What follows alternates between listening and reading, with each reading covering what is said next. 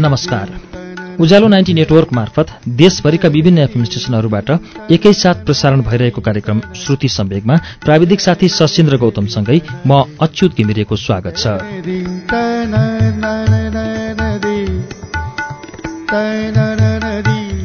श्रुति सम्वेगको आजको श्रृङ्खलामा हामी लैनसिंह बाङदेलको मौलिक उपन्यास मुलुक बाहिरको वाचन लिएर आएका छौं। रत्न पुस्तक भण्डारले यो पुस्तक बजारमा ल्याएको हो। यसको पहिलो संस्करण नेपाली साहित्य सम्मेलन दार्जिलिङले विक्रम सम्वत 2005 मा प्रकाशित गरेको थियो। अहिले 2069 मा आइपुग्दा 14औं संस्करणसम्म यसको प्रकाशित भइसकेको छ। हामी 8 श्रृङ्खलासम्म यसको वाचन सुनिसकेका छौं। मंगलबारको श्रुति सम्वेगमा आज यसको 9औं तथा अन्तिम श्रृङ्खला लिएर आइपुगेका छौं। अब श्रुति सम्वेगमा लैनसिंह बाङदेलको उपन्यास मुलुक बाहिरको वाचन सुरु हुन्छ पृष्ठ 175 बाट।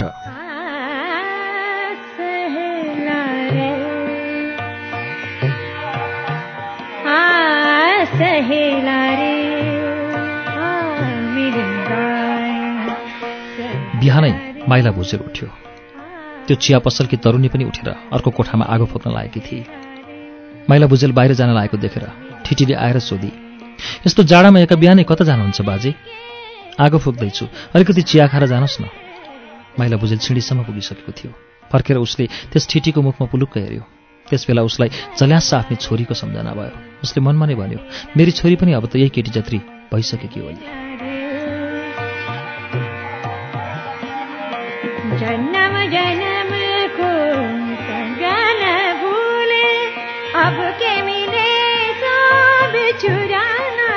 एकछिनसम्म त्यसको मुखमा उसले जिज्ञासु दृष्टिले हेरिरह्यो। त्यसपछि भन्यो, म धेरै टाढा कतै जान्न बाबै, परतिर जान्छु। आज एक रात फेरि यहीँ बास बस्ने मन छ। भरे बेलुकी बास बस्न यहाँ आउँछु है। तरुणीले हुन्छ भनेर टाउको हल्लाई। माइला भुजेल लौरो टेक्दै टेक्दै एक बिहानै सडकमा निस्क्यो। जाडो असाध्य थियो। आज दिन उग्रला जस्तो छाँट थिएन। सडकमा बिहानै हिँड्ने ग्वालाहरू आछुछुछु गर्दै यताउति गएका देखिन्छन्। कतै गाडीवानहरू जाडोले कोटभित्र मुन्टो घुसारेर गोरु गाडीमा चढी आफ्नो आफ्नो बाटो जाँदैछन्। कतै कतै एक दुई मानिसहरू हिँडिरहेका देखिन्छन्। नत्र भने गाउँघरका मानिस अझै सुसुप्त अवस्थामा छन्।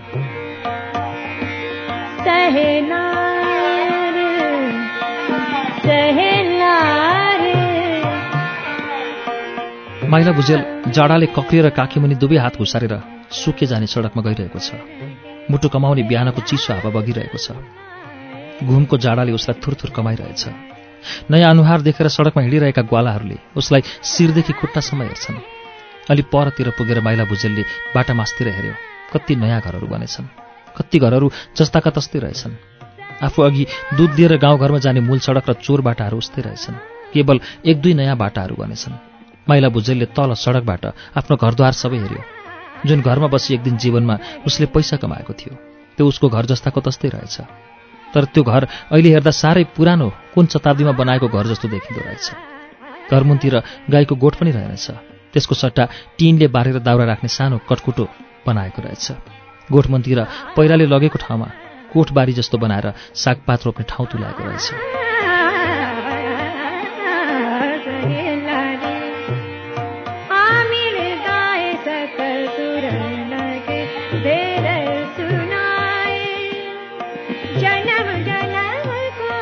यो दृश्य देख्दा माइला भुजेललाई साह्रै नराम्रो लाग्यो। साह्रै निराशा लागेर आयो। अतीतको सम्झना भयो। बितिसकेका कुराहरू उसलाई हिजै भएको घटना जस्तो लागे। आफू अघि हिँडेको डुलेको ठाउँ हेर्दा उसलाई उराट लाग्यो। उसलाई घर जाने एकपल्ट विचार आयो। तर अज्ञात प्रेरणाले उसको मुटु ढुकढुक गर्न लाग्यो। त्यहाँ अहिले को बसेको होला भने उसले सम्झिरह्यो। दलबहादुर घर फर्क्यो कि फर्केन? उसकी बुढी आमा अब त मरि होलिन्। मेरी स्वास्नी र छोरी अहिलेसम्म त्यही घरमा छन् कि मरिसके वा पहाड फर्के? म वहाँ गएँ भने मेरो अवस्था देखेर छिमेकीले के भन्लान्? हा, म यो ठाउँमा फेरि किन आएछु?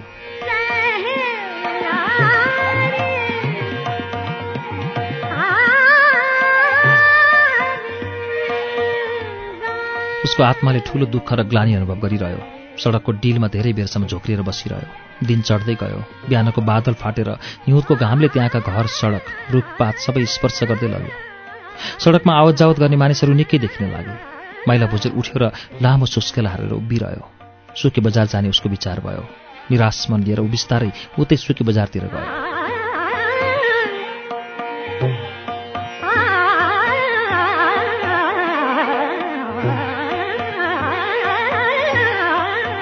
साँझ परेपछि माइला भुजेल फेरि त्यही चिया पसलमा आयो।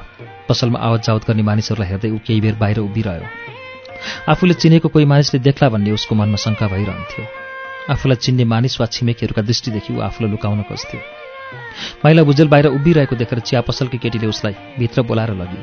त्यसपछि हिजो जस्तै केही खानेकुरा ल्याएर उसको अघिल्तिर बेन्चमा राखिदिए। एक कुनामा बसी उसले बिस्तार बिस्तार खानेकुरा खायो। आज आफ्नो छिमेकका विषयमा केही सोधपुछ गर्ने उसको मन थियो। रात निकै बितेपछि सुत्ने बेलामा उसले त्यस केटीसित सोध्यो, नानी खै यहाँ त तिम्रा आमा बा कसैलाई देख्दैन।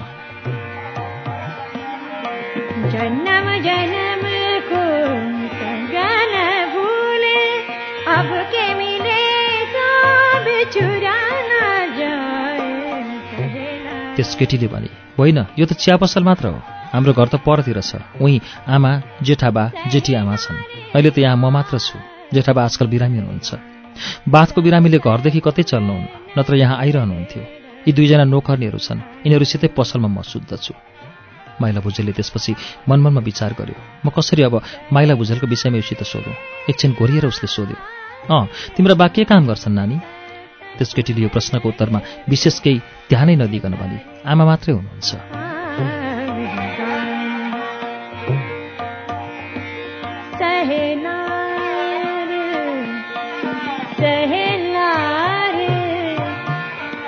उसले फेरि दोहोऱ्याएर सोध्यो, तिम्रा बा छैनन् र?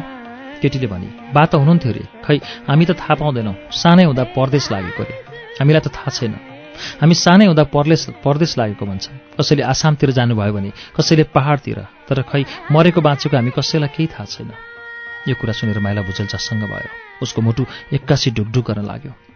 उसका दुवै आँखा आश्चर्यले, शङ्काले, भयले एक्कासी विस्फारित भए। उसले उदेक मानेर त्यसै तरुणीको मुहार एकोर हेरिरह्यो।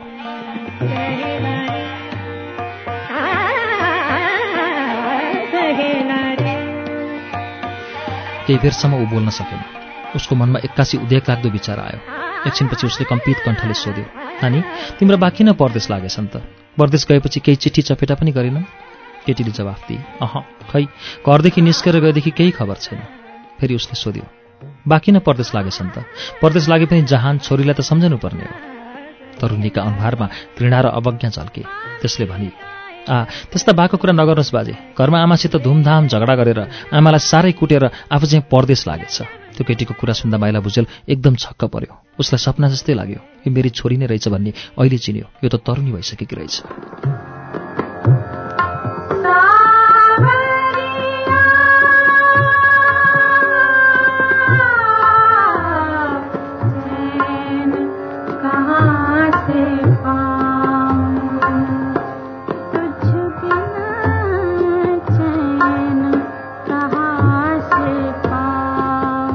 आज उसले एउटी तरुणी अपरिचित नारीलाई एकहोरो हेर्न थाल्यो, जुन आफ्नी छोरी रूपा भनेर अहिलेसम्म उसले जानेको थिएन।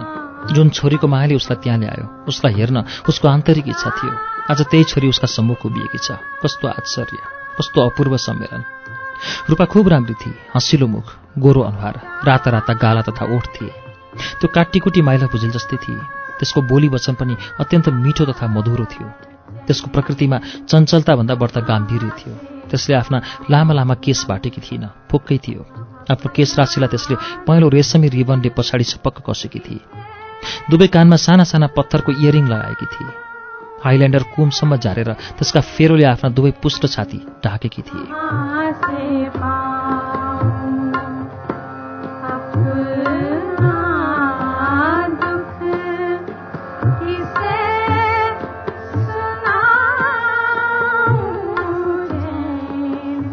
माइला भुजेलले त्यसलाई हेरिरह्यो।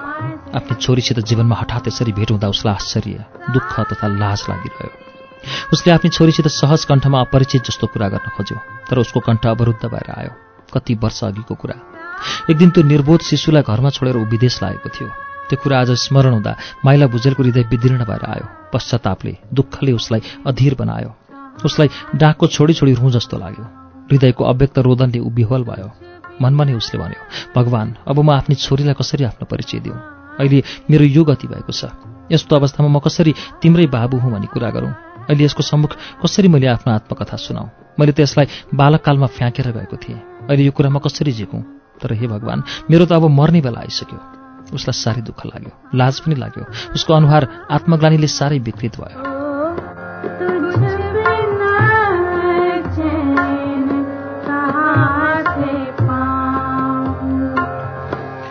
त्यो तरुणी कोठामा फेरि देखा परी।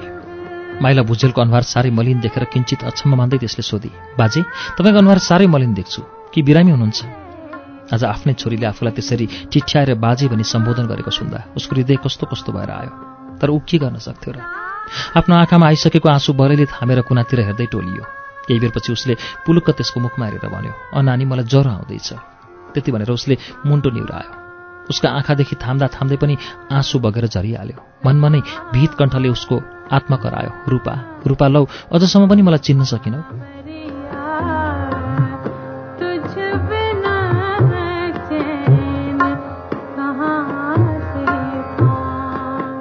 त्यस केटीको आँखा छलेर उसले पछिल्तिर फर्की गलबन्दीले आफ्नो गालाको आँसु पुछ्यो र बिस्तारै अस्फुट स्वरमा भन्यो, त्यसो भए नानी, तिम्रो आमाले कहिलेकाहीँ बाको कुरा गर्छिन्?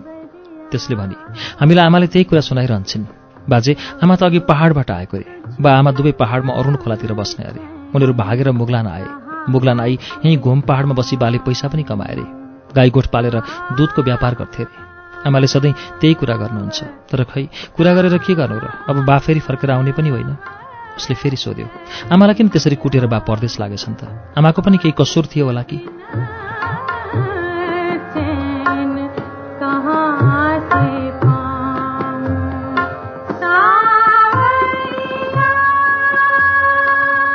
त्यो तरुणी केही बेरसम्म बोलिन, मौन भएर उभिरही। एकचोटि लामो सुस्केर हालेर त्यसले भने, खै, आमाको कसूर भन्नु के थियो र? एउटा पाहुना पहाडबाट आएर हाम्रै घरमा बसेको रहेछ। आमा त्यो पाहुनाको भाउजू साइनु पर्ने रे। पहाडमा छँदा सँगै बसेको रहेछ। देवर भाउजूमा जस्तो सुकै भए पनि अलिकति ठट्टा त हुन्छ नि। तर न्यू त के भयो रे? त्यो पाहुनाले आमालाई चिया पसलकी एउटी केटी फकाइ माग्दो रहेछ। त्यसै कारण त्यो मान्छेले आमासित एकान्तमा कुरा गरिरहेको देखेर मान्छेहरूले आमाका विषयमा नराम्रो कुरा गरेछन्। मान्छेका कुरा सुनि बाबुको पनि मन बिग्रेछ र त्यसैमा ठुलो झगडा भएछ। बाजे, खतीको बेला मती आउँदैन भनेको त्यही हो। जब त्यति सानो कुरामा आमालाई त्यसरी कुटेर हामीलाई बिचली पारेर जानु नपर्ने। तर एउटा कुरा के छ भने, संसारमा जोर्ने भन्दा फोर्ने धेरै हुँदा रहेछन्। बाजे, संसारमा अर्काले गरी खाएको कसैले हेरिसक्दो रहेछ।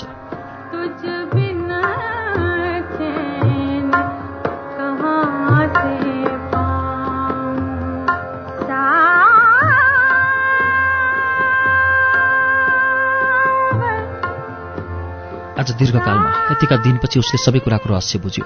मसिनी र कान्छा राई एकान्तमा के कुरा गरिरहेका रहेछन् त्यसको कारण पनि उसलाई अझै थाहा भयो।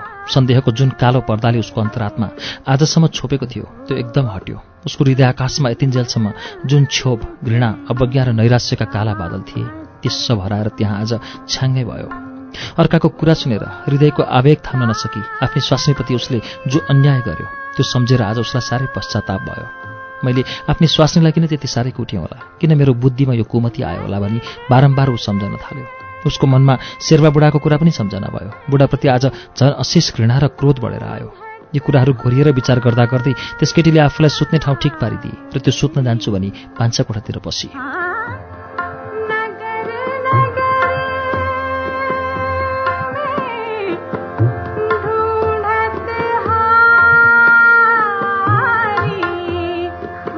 माइला भुजेल ओछ्यानमा ढल्क्यो। कोठामा ऊ एक्लै थियो। एकछिनपछि फेरि भान्सा कोठाको ढोका उघुरेर अँगेठीमा रहेको केही आगो लिएर त्यो केटी आई। उसको छेउमा अँगेठी राखिदिएर भनी, बाजे, लुगा धेरै रहेनछ, तपाईँलाई जाडाले निद्रा नआउला, अँगेठीमा आगो छ, आगो ताप्दै सुत्नुहोस् है। त्यति भनेर त्यो केटी सुत्न गई। आज पनि फेरि बिछुनामा लडेर ऊ बितेका कुराहरू सम्झन लाग्यो। उसलाई निद्रा लागेन। आज जतिको उसको हृदयमा व्यथा र पीरताप कहिल्यै भएको थिएन। बितेका एक एक कुरा सम्झेर, भुल बुझेर उसको हृदय रुन थाल्यो।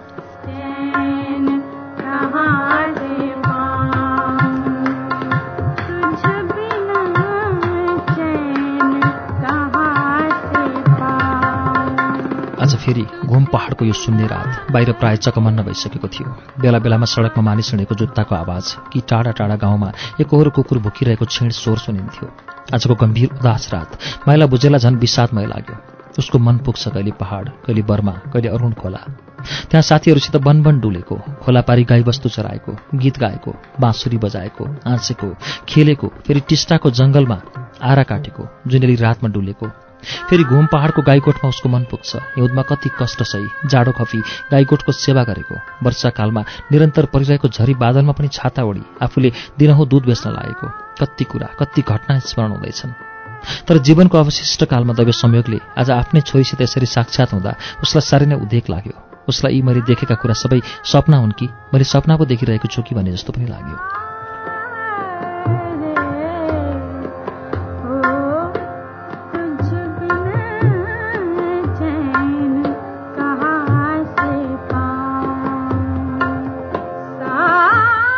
अघि एक समयमा उसको कस्तो अवस्था थियो।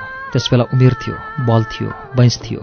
उसबेला मनमा कस्तो आँट हुन्थ्यो, कस्तो साहस आउँथ्यो। तर के त्यो समय अब फर्केर आउँछ र? अघिको त्यो बेला, त्यो समय, त्यो वंश बगेर कति टाढा पुगिसकेको छ। अब जीवनको हिउँद आयो। अघि वसन्तमा कलकलाउँदो भएर पलाएको जुन जीवनरूपी पात थियो त्यो अहिले बुढो भएर केवल रुखदेखि खस्न मात्रै बाँकी छ। माइलाको मनमा अब केही आशा पनि छैन, उत्साह पनि छैन, केही गरौँला भन्ने विचार पनि छैन। तर उसको प्राणमा एउटै तृष्णा लुकेको छ। एउटै अभिलाषाले उसको अन्तरात्मा छटपट गर्दैछ। एउटै घिडघिडोले उसलाई विरक्त पारेको छ। त्यो हो आफ्नै छोरीलाई मुक्त कण्ठले छोरी भनेर सम्बोधन गर्ने। रात बितेपछि ऊ बिहानै उठ्यो। उसलाई त्यहाँ एकछिन पनि बस्ने इच्छा थिएन। दिनको नरमाइलो प्रकाशमा त्यहाँ यताउता कसैलाई आफ्नो अनुहार देखाउन जाति ठानेन। आफ्नो लौरो टिपेर ऊ बाहिर निस्क्यो। त्यो तरुणीले सोद्धा भने सुकेतिर जान्छु भनी ऊ हिँड्यो।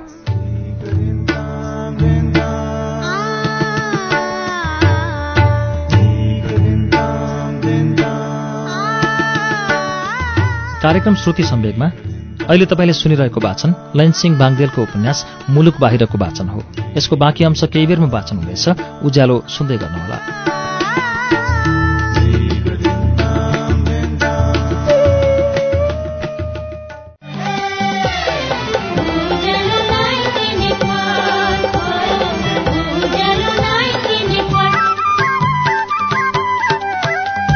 सीधा कुरा प्रश्न विचार उज्यालो 90 नेटवर्क।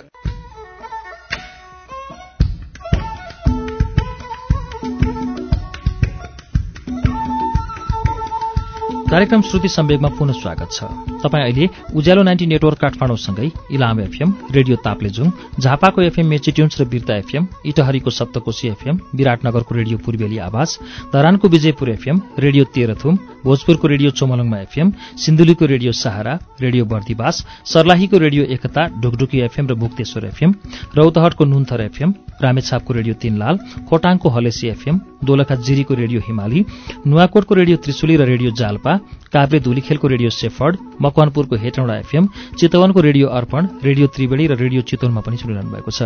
त्यसैगरी फलेवासको रेडियो पर्वत, रुकुमको रेडियो सिस्ने, पाल्पाको पश्चिमाञ्चल एफएम र रेडियो रामपुर, पोखराको रेडियो तरंग, तनहुँको radio Bhanubhakta, radio Dhorbarahi, radio Bandipur र स्मार्ट एफएम, गोर्खाको गोरखकाली एफएम, बागलुङको रेडियो सार्थी एफएम र गलकोट एफएममा पनि श्रुति सम्वेक सुन्दै हुनुहुन्छ।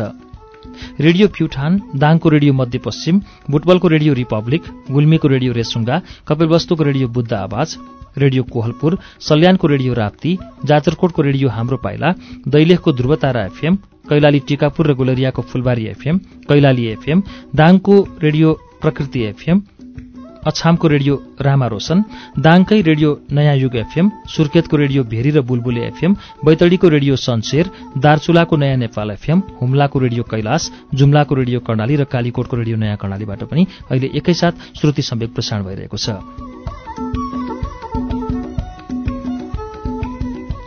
श्रुति सम्वेकमा हामी आज लयनसिंह बाङदेलको उपन्यास मुलुक बाहिरको वाचन सुनिरहेका छौं। यसको बाँकी अंश वाचन अब सुनौ।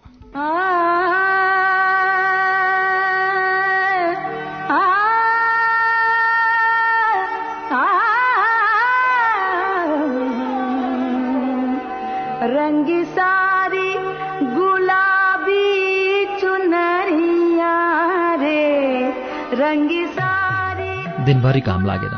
आकाशमा त्यत्तिकै कुहिरो र बादल लागिरह्यो। दिन साह्रै दुम्लियो। माइला बुझेल चिया पसलदेखि निस्केर गइसकेपछि उसका विषयमा त्यो तरुणीले नाना प्रकारका कुरा विचार गरिरहे। त्यसका मनमा अनेक तर्क वितर्क भइरहे। दिनभरि त्यसले अपरिचित बुढालाई सम्झिरहे। त्यसको मनमा धमिलो बादल उडिरह्यो। बुढाको टिठलाग्दो अनुहार, माया लाग्दो अवस्था देख्दा त्यसको हृदय विगलित भइसकेको थियो। बुढाप्रति एउटा प्रेरणाले त्यसको हृदयमा गम्भीर माया र सहानुभूति जन्मिसकेको थियो।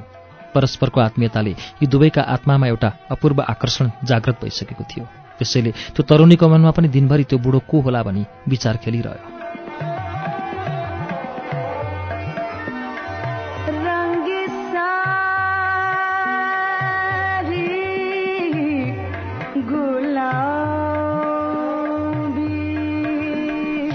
बेलुकी हुँदै आयो। घुम पहाडका वरपर गम्भीर तथा उदास लाग्दो वातावरणले ढाक्दै गयो। वरिपारी गाईगोरुहरू बाँ बाँ गर्दै कराउन लागे। चाँच पर्दै गयो औ जाडो पनि बढ्यो। मुटुसम्म पुग्ने चिसो हावा बढ्न थाल्यो। चारैतिर गाउँ शून्य देखियो। केवल स्टेसनका छेउछाउ एक दुई मानिसहरू हिँडिरहेका देखिन्थे। त्यो तरुणी चिया पसलको ढोकामा उभिरहेकी छ। त्यसको स्मित अनुहार आज उदास देखिन्छ। त्यो गम्भीर चिन्तामा डुबेकी छ। बाहिरतिर हिँड्ने मानिसलाई त्यो एकहोरो भएर हेरिरहेकी छ। मनमनै त्यसले विचार गरी साँझ परिसक्दा पनि बिचरा त्यो बुढो मान्छे अझ फर्केको छैन। त्यो बुढासित एक पैसा पनि छैन। आज यहाँ फर्केन भने कहाँ खान्छ, कहाँ सुत्छ? भोक र जाडाले बबुरा त्यसै मर्नेछ।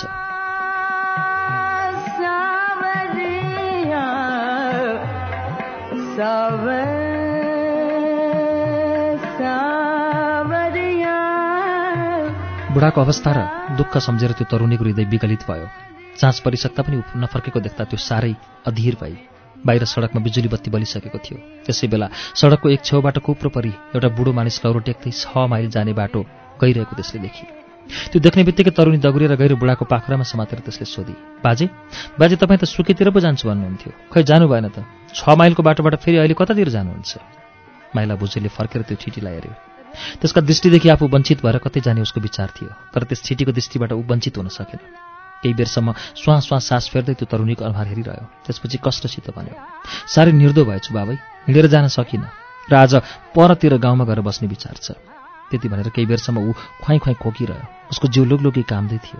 जाडाले उसका हातखुट्टा कक्रिसकेका थिए।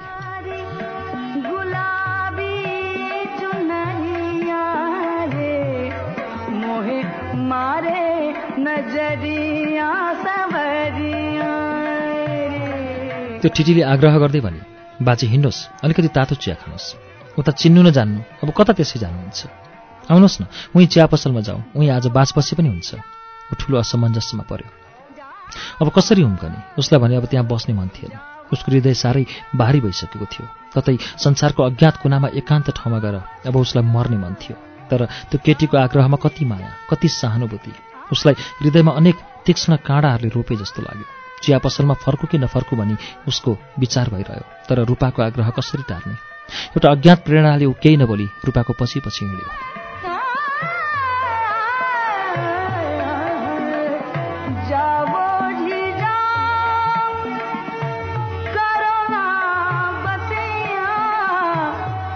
चिया पसलमा पुगेपछि ऊ एउटा बेन्चमा बस्यो। दोकानमा चिया खाने एक दुई मानिसहरू थिए। कसैले उसलाई हेऱ्यो, कसैले हेर्दै हेरेन। उनीहरू आफ्नै सुरमा थिए। केही बेरपछि तरुणीले अँगेठीमा आगो सल्काएर उसको अघिल्तिर राखिदिए। त्यसपछि फेरि खानेकुरो लिएर आएर उसका सम्मुख राख्दै भने, बाजे जाडामा एक मुठी तातो चिया खानुहोस्। त्यति भनेर त्यो आफ्नै काममा फेरि लागि। माइला बुझेल चुपचाप घोप्टिएर झोक्रिरह्यो। उसलाई आज केही कुरो खान मन भएन। उदास अनुहार लिएर उसले मनमनमा भनिरहेथ्यो, हा यो केटीले मलाई आफ्नै बाबु हो भनी अहिलेसम्म चिनेकी छैन। केही बेरपछि त्यो ठिटीले आएर हेर्दा उसले खानेकुरो केही छोएको रहेनछ। खानेकुरो नखाई ऊ त्यसै झोक्रिएको देखेर त्यसले मधुरो कण्ठले सोधी, खानेकुरा किन खानु भएन बाजे? त्यसको उत्तर उसले के दिने? ऊ चुप लागिरह्यो। उसको अँध्यारो मुख देखेर त्यसले फेरि दोहोऱ्याएर सोद्धा उसले अवरुद्ध कण्ठले भन्यो, नानी आज मलाई खान मन छैन, आज म त्यसै बस्छु।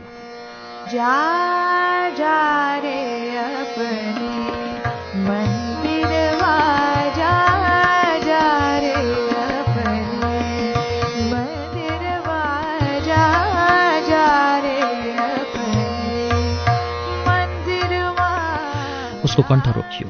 उसको घाँटी अवरुद्ध भएर आयो। उसलाई आफ्नो मनको भाव लुकाउन अब असह्य भयो। आफ्नी छोरीको अनुहारमा पुलुक्क हेरेर उसले बर्र आँसु झार्यो। रूपा स्तम्भित भएर त्यो दृश्य हेरिरही। बुढाको आँखाभरि आँसु देखेर त्यो केटी पनि निर्वाक भएर उसको अनुहारमा एकहोरो हेर्न थाली। माइला भुजेललाई आफ्नो मनको व्यथा र कष्ट सहन गर्न असह्य भयो। छाती फुट्ला जस्तो भयो। उसले आफ्नो मनको उद्वेग थाम्न सकेन।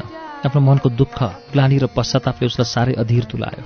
अब आफ्नो भूल बुझेर उसलाई डाकको छाडी छाडी रुँ भने जस्तै लाग्यो।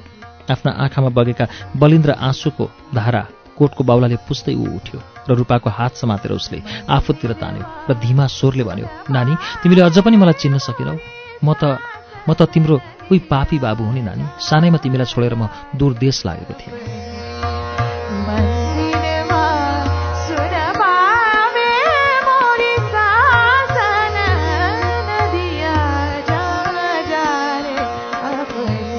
त्यति भएर उसले रूपाको हात छाडिदियो र दुवै हातले आफ्नो मुख छोपी बेन्चमा घोप्टिएर बालकले जस्तो रुन थाल्यो। अहिले पो बल्ल आफ्नो बाबुलाई चिनी। त्यो दृश्य देखेर त्यसको हृदय विदीर्ण भयो। सहानुभूतिले, दुःखले, मायाले त्यसको मन प्राण आर्द्र भयो। बुढो बाबु त्यसरी रोएको देखेर त्यो पनि आफ्नो आँसु थाम्न नसकी आफ्ना बाबुलाई अङ्कमाल गरी रुन थाली।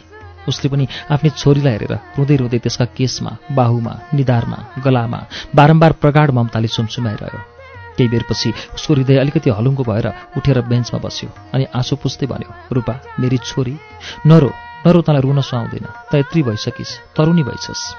तँलाई सानैमा छोडेर म विदेश लागेको, अब त छोरी ठुली भइसक्यो भनेर मैले सधैँ सम्झिरहन्थेँ। तेरै मायाले म दिन नभनी रात नभनी बर्माबाट भागेर आएँ, तेरै मुख हेर्न आएको। परदेशमा तेरो साह्रै सम्झना भइरहन्थ्यो बाबै। अब म के गर्न सक्छु र? मेरो मर्ने दिन त आइसक्यो।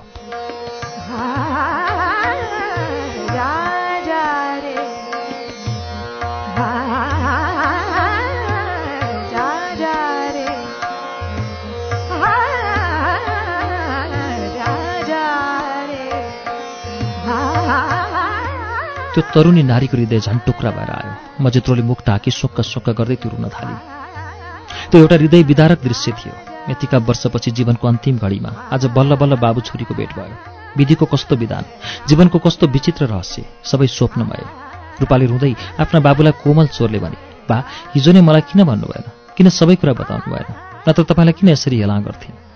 हेला गरेकी छैनस् रूपा, कसुर सबै मेरै हो। यो मैले अघि गरेको पापको फल भोग्दैछु। त्यसपछि उसले आफ्ना कोटका बाहुलाले आँसु पुछ्यो, लामो निश्वास लियो र मनमा नै भन्यो, हे भगवान, आज म कसरी यहाँ आइपुग्न सकेँ? सत्यको साक्षी भगवान भनेको यही रहेछ। मेरी स्वास्नी निर्दोष रहेछ, उसको केही अपराध रहेनछ। उसमाथि मैले कस्तो पाप सम्झेको थिएँ। त्यो पाप र धर्मको ढोका खोलेर आज दैवले मलाई सबै छर्लङ्ग देखायो। यो रहस्य थाहा नपाई मर्न परेको भए मरणकालसम्म मलाई धोको रहने थियो, गिडगिडो लागिरहने थियो।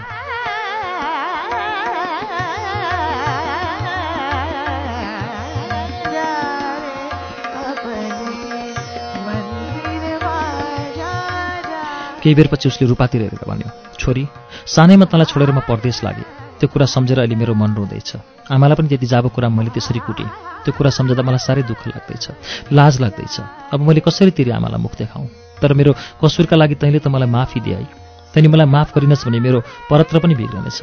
अब म धेरै बाँच्दिनँ, मर्ने बेला आइसक्यो। यो कुरा सुनेर रूपाले आँसु झार्दै भनी, बा त्यो कुरा अब बिर्सिदिनुहोस्। अब म आमालाई बोलाएर ल्याउँछु। बा आउनुभएको छ भनेर आमालाई भन्छु। त्यति कुरा भनी रूपा जुरुक्क उठी। तर त्यो कुरा सुनेर ऊ साह्रै झस्क्यो। उसले रूपाको हात ट्याप्प समातेर त्यसको मुखमा जिज्ञासु दृष्टिले पुलुक्क हेरेर अवरुद्ध कण्ठले भन्यो, नबोला आमालाई, अहिले नबोला। बिन्ती छ मेरो, अहिले नबोला। बरु भोलि बिहानै आमालाई मेरो सबै कुरा। त्यसपछि ऊ बोल्नै सकेन। आफ्नो हात छातीमा राखेर ऊ केही बेरसम्म एकहोरो खोकिरह्यो। अलि बेरपछि उसले लामो सास फेरेर निसास्यको स्वरमा आफ्नी छोरीलाई भन्यो, भोलि बिहानै उहाँ गएर आमालाई म आएको छु भन्ने कुरा गर्नु। भोलिसम्म बाँच्न सकेछु भने तेरी आमासित फेरि मेरो भेट होला। रूपाका आँखाबाट झरझर आँसु बगेर झरे।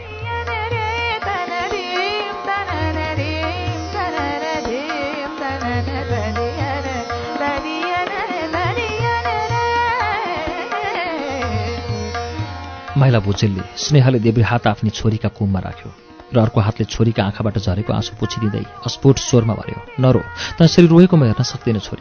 त रोइस् भने त्यो आँसुले परलोकमा मेरो बाटो सेक्छ। मैले बाटो पाउँदिनँ, नरो। यति भनेर ऊ आफैले पनि आँसु झार्दै भन्यो, त धेरै दिन बाँच, तेरो लामो आयु होस्, त सुखी भएस्। त्यति कुरा भनी ऊ चुप लाग्यो। रूपा पनि नदृष्टि गरी मौन अचल भएर बसिरहे। त्यसका मनमा भने त्यति नै बेला आमा कहाँ गएर आजको सम्पूर्ण घटना सुनाउने मन थियो। तर मर्ने बेलामा बाको कुराको विरोध गरी उसको मन दुखाउन उसले उचित ठानिन। त्यति भएपछि रूपाले उसका निम्ति राम्रो ओढ्ने ओछ्याउने झिकेर पलङमा ओछ्याउन दिए र आफ्ना बालाई उठाएर पलङमा यत्नपूर्वक सुताई। रात निकै बितिसकेको थियो। माइला भुजेललाई ज्वरोले अचेत र ग्रस्त पार्दै लाग्यो। उसको चेतनावस्था प्रतिक्षण हराउँदै गयो। सधैँ त पसलमा काम गर्ने दुई नोकर्नीहरू पनि हुन्थे, आज तिनीहरू पनि त्यहाँ थिएनन्।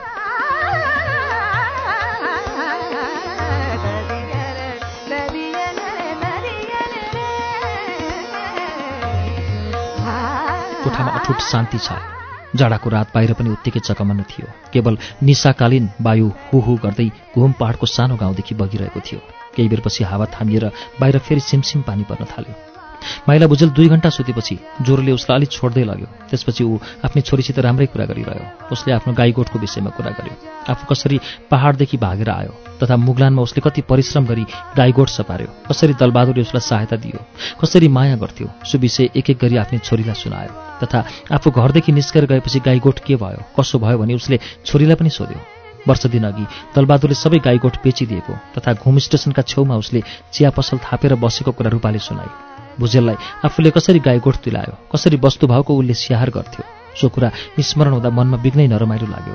त्यसपछि दलबहादुरकी बुढी आमा मरेकी कुरा पनि उसले थाहा पायो। आफूले गाउँ छोडेदेखि त्यहाँ कति परिवर्तन भयो, के भयो, आज उसले सबै वृत्तान्त आफ्नी छोरीका मुखबाट सुन्यो। शेर्पा बुढो कसरी मर्यो तथा उसकी बुढी स्वास्नी कसरी एक झरी परेको रातमा घरबाट निस्केर बेपत्ता भई, सो कुरा पनि उसले सुन्यो। शेर्पा बुढाको कुरा सुनेर उसले आफ्नो घर परिवार सम्झ्यो। प्रतिशोधले उसको हृदय परिपूर्ण भयो, तर बुढो मरेको कुरा सुनेपछि भने उसको आत्मा केही शान्त भयो।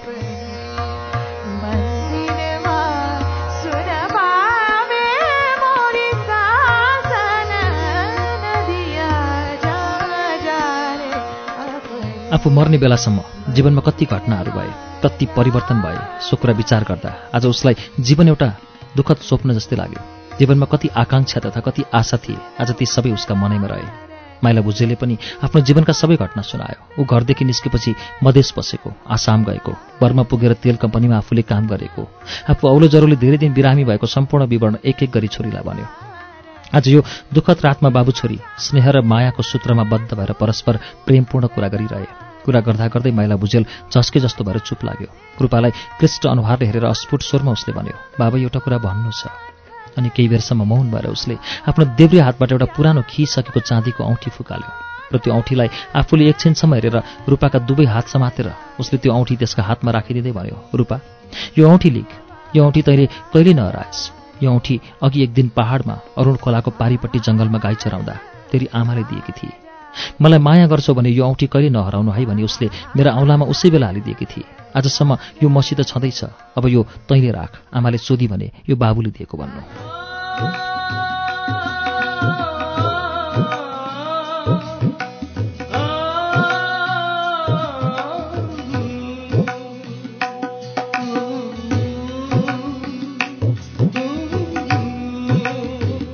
यति कुरा भनी ऊ मलिन मुखले हाँस्यो। रूपालाई हेऱ्यो अनि एउटा चिसो सन्तोषको निश्वास लियो। त्यसपछि उसको मुख फेरि अँध्यारो भयो। कति वर्ष अघिको कुरा, एक दिन आफ्नो तरुण अवस्थामा गाई चराउँदा मसिनीले प्रेम र प्रीतिको चिन्ह स्वरूप त्यो औँठी उसलाई दिएकी थिए। त्यही औँठी आज फेरि उसले जीवनको अन्तिम समयमा छोरीलाई उपहार दियो। त्यो औँठी संसारमा उसले प्रीतिको अमर चिन्ह सम्झेर राखेको थियो। आज त्यो महान सम्पत्ति आफ्नी छोरीलाई सुम्पन पाउँदा उसलाई अगाध आनन्द भयो। भालेको डाक हुन आँटेको थियो। त्यसपछि माइला भुजेल एकछिन सुत्छु भनेर सुत्यो।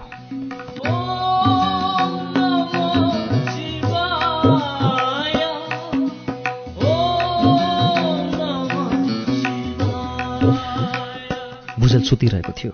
रूपाको मन भने कति बेला उज्यालो होला भने छटपटाइरहेको थियो। प्रातःकाल भएपछि आफ्नी आमा कहाँ दगुरेर आमालाई आजको सम्पूर्ण वृत्तान्त सुनाउला, आमालाई पनि बोलाएर ल्याउला अनि आमा बाबुको भेट गराउला पनि रूपाको हृदय अधीर भइरहेको थियो। रूपाले झ्यालबाट निहालेर बाहिर हेर्दा मिरमिर उज्यालो हुन थालेछ। रूपा उठेर माइला भुजेललाई सुसुप्त अवस्थामा छाडेर ढोका उघारी आमा कहाँ दगुर्दै गई। गाउँघर अझै चकमन्न थियो। बिहानको चिसो हावा बगिरहेथ्यो। बाटामा जाडो उत्कट थियो। बाटा मुनि माथि चारैतिर रुखपात र भुइँतिर तुसारो परेर ती स्फटिक जस्ता देखिन्थे। रूपा घरमा पुगेर स्वाँ स्वाँ हुँदै बाहिरबाट ढोका घचघचाएर आमालाई बोलाउन लागि। केही बेरपछि मसिनीले उठेर ढोका खोलिदिए। त्यो खलबल सुनेर दलबहादुर पनि उठेर आयो। रूपा बौलाई जस्तो यसरी एका बिहानै दगुरेर आएको देख्दा उनीहरूका मनमा पनि केही शङ्का भयो। कारण सोद्धा रूपाले सम्पूर्ण घटना सासै नफेरी सुनाए। त्यो कुरा सुनेर दलबहादुर छक्कै पर्यो। मसिनी मजित्रोले आफ्नो अनुहार छोपेर रुन लागि।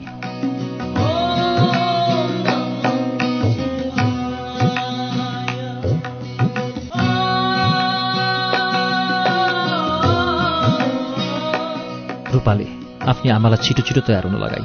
त्यसपछि आमालाई साथमा लिएर चिया दोकानतिर आई। दलबहादुर पनि यी दुईका पछि पछि लाग्यो।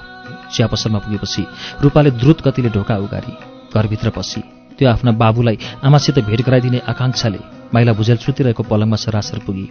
माइला भुजेल पाखीले घुर्लुम्ब मुख छोपेर सुतेको रहेछ। रूपा आफ्नी आमा र दलबहादुर आएको खबर सुनाउन भनी बाबुलाई घचघचाएर उठाउन लागि। तर माइला भुजेल भने निश्चल र निर्विकार थियो। त्यसले बाले ओढेको पाखी पन्छाएर हेर्दा ऊ त मरिसकेको रहेछ। उसको प्राणहीन शरीर अझै तातै थियो, तर उसले आफ्नो मुख पनि आफ्नै पुरानो रातो गलबन्दीले ढाकेको रहेछ।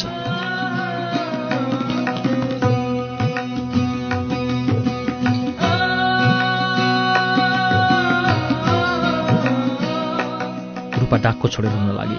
त्यसका आकांक्षा, आशा र कल्पना सबै विलीन भए।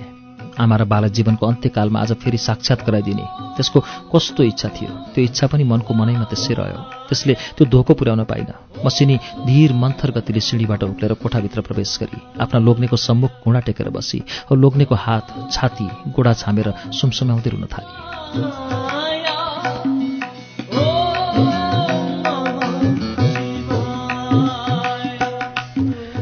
दलबहादुर छक्क परेर त्यो दुःखमय दृश्य निर्निमास दृष्टिले हेरिरह्यो।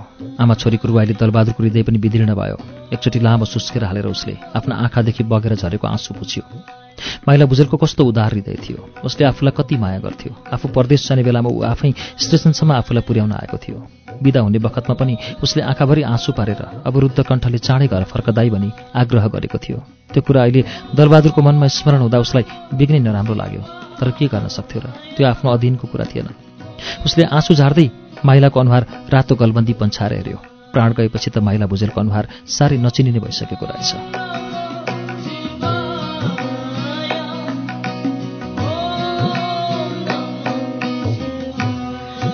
केही बेरसम्म उसले माइला भुजेलको अनुहार हेरिरह्यो र त्यसपछि चुकचुक गर्दै उसले जस्ताको तस्तै मुख गलबन्दीले बिस्तारै छोपिदियो। आज यति दिनपछि माइला भुजेलसित उनीहरूको भेट भयो, तर न मसिनीले आफ्नो लोग्नेसित एक वचन बोल्न पाई, न त दलबहादुरले उसको जिउँदो अनुहारसम्म हेर्न पायो। त्यो बेला बिचरा माइला भुजेलको प्राण यो संसारमा माया, वैभव तथा बन्धन छाडेर माथि स्वर्गमा पुगिसकेको थियो।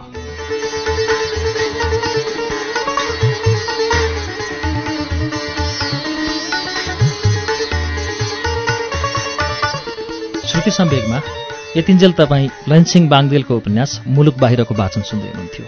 यो वाचनसँगै अब मुलुक बाहिरको वाचन पूरा भएको छ। अर्को साता अर्को कुनै गद्य लिएर आउनेछौँ। तबसम्मका लागि प्राविधिक साथी सचिन्द्र गौतम र म अच्युत घिमिरे बिदा चाहन्छौँ। शुभरात्रि।